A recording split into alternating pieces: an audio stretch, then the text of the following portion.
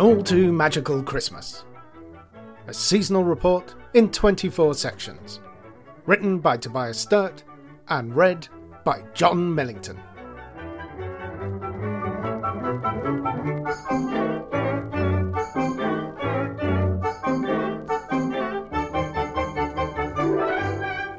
Incident Report YUL 20/12, Section 3.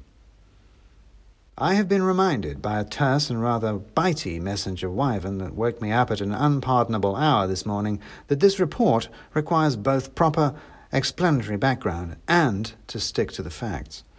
This seems contradictory to me. If I have to explain the facts, then I won't be sticking just to them, will I?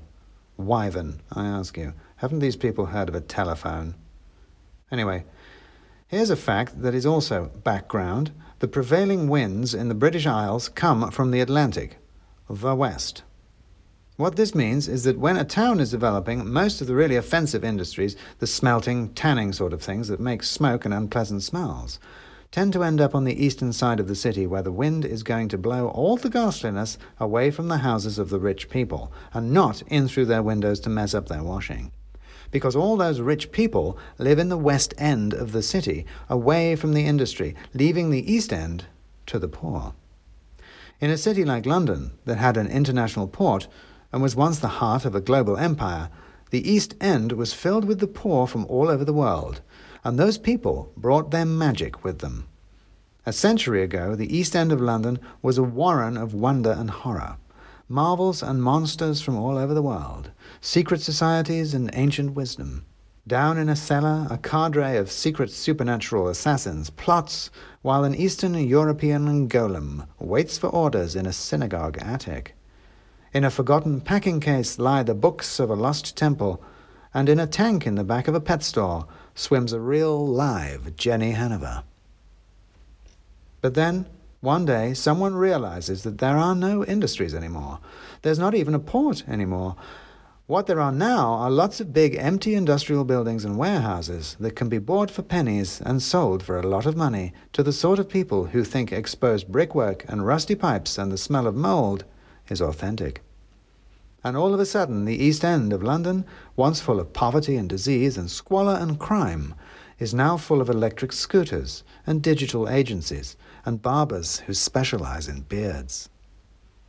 There's still crime, though, obviously. There's actually stuff to steal now, after all.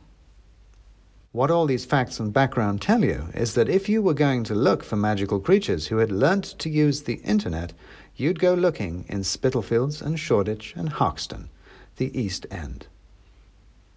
There's a railway that runs through Shoreditch, an old Victorian above-ground line, which means that under it are spaces, bridges and railway arches that are now all converted into coffee shops and dance studios. I was looking for whoever was trolling the Ministry of Workings on the internet, and where else would you look for a troll but under a bridge? As it turned out, I didn't have very far to look. It was the 5th railway arch I checked. And perhaps here is where I really ought to take facts and background seriously, because the fact is that I was jolly pleased with myself. Not only had I correctly guessed that whoever was trolling the ministry was a magical creature, and not only had I been right that the troll would in fact be a troll, and on top of that, not only had my hunch about the railway arches paid off, but also my suspicions had been absolutely spot on about which actual trolls it was. Because here they were, in a shared workspace with bicycles on the walls and second-hand furniture, Gully Gawk and Stubby, the Yule lads. Oh yes, I have to admit I was very pleased with myself indeed, and I bring this up not to congratulate myself, not at all. Actually, kind of the contrary, because being smug made me cocky, and I may have gone a little far. Because what happens next is background. Background for everything that happened after, background for this whole report. The lads were the only people in the place, and they were sitting at the back in the shadows, hunched over laptops. In the dim light, with their hoodies up, you might not even have realized they weren't entirely human. But I recognized them, and they recognized me. "Uh-oh," muttered Stubby as I came through the door. "It's the filth." That was a bit rich, I thought. He was the one that looked like he needed a bath. "Afternoon," I said. "I wonder if you can help me. I'm having internet issues." "Well, we don't deal with nothing like that," said Stubby. "Like what?" I said. "Online harassment," said Gully, who always did like a long word when he could get hold of one. "You've been trolled," said Stubby. "Who said anything about trolling?" I said. "You shouldn't use that word," said Gully. "It's racist. It's oppressive, colonial language, that's what that is." "It ain't nothing to do with us," said Stubby. "I didn't know it was," I said, "until you told me. But given that you know who I am and what's going on, I'm also going to assume you know why I'm here." "You can't do anything," said Gully. "We're allowed to live here. Got paperwork from the ministry." "You've just subverted all the restrictions around internet security and publishing official secrets," I said. "I think your paperwork might be a little out of date." "You can't make us do nothing," said Stubby. "You just try it, little wizard." He stumped forwards on his little legs, balling up his fist. "Oh, you really want to play it that way?" I said. "Of course we do," said Gully. "We're trolls. We're two of the Yule lads. Icelandic trolls, from where the rocks are black and the winters are white and the sea is grey and all is biting and cold and hard and sharp. Where we are from and where humans don't belong.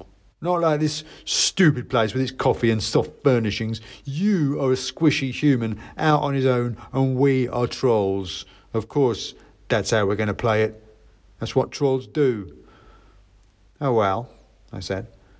"Do you by any chance know the statue outside Spitalfields Market just up the road there?" "Statue?" said Stubby, stopping, perplexed. "In the square there, on top of some boxes," I said. "It's a goat." A goat?" said Gully. Back in the old country there was one thing the trolls were scared of.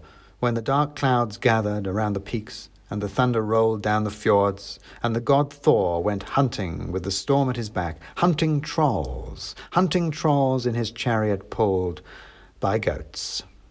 Ever since then, goats and trolls have had a thing. Billy Goat Gruff and all that business.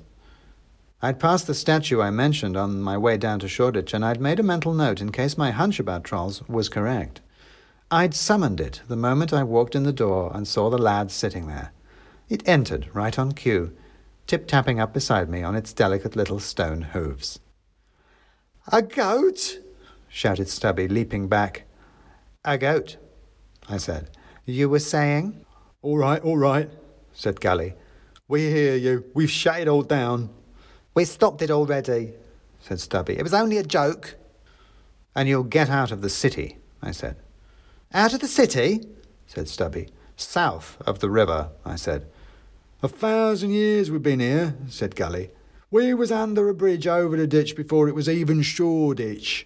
You can't send us south of the river." "I want you gone," I said, and the goat started trotting around to the end of the table, round the back of the trolls. They edged forward past me towards the door, trying to stay away from it. "It's not fair," whined Stubby. "It was only a joke. We only did it a bit." "Out," I said. "You'll pay for this," said Gully. "You'll see, we've got plans." "Yeah," said Stubby, "we've got plans." "Out," I said, and the goat made a little rush.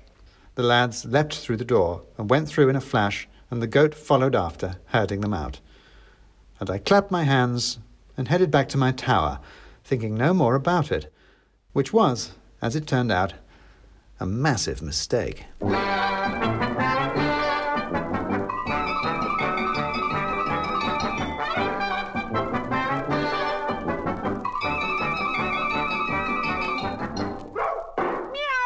You have been listening to An All Too Magical Christmas, written by Tobias Sturt and read by John Millington. The music is The Russian Dance from Tchaikovsky's Nutcracker, played by the Norman Leyden Orchestra and by Spike Jones and his City Slickers, both sourced from the Internet Archive. You can find us on Spotify, Apple Podcasts and SoundCloud, as well as most places that there are podcasts. But wherever it is, please rate and review us. It really helps. We also now have a YouTube channel. Just search YouTube for Tales from Ruritania, or follow the link in the show notes for more seasonal stories and videos.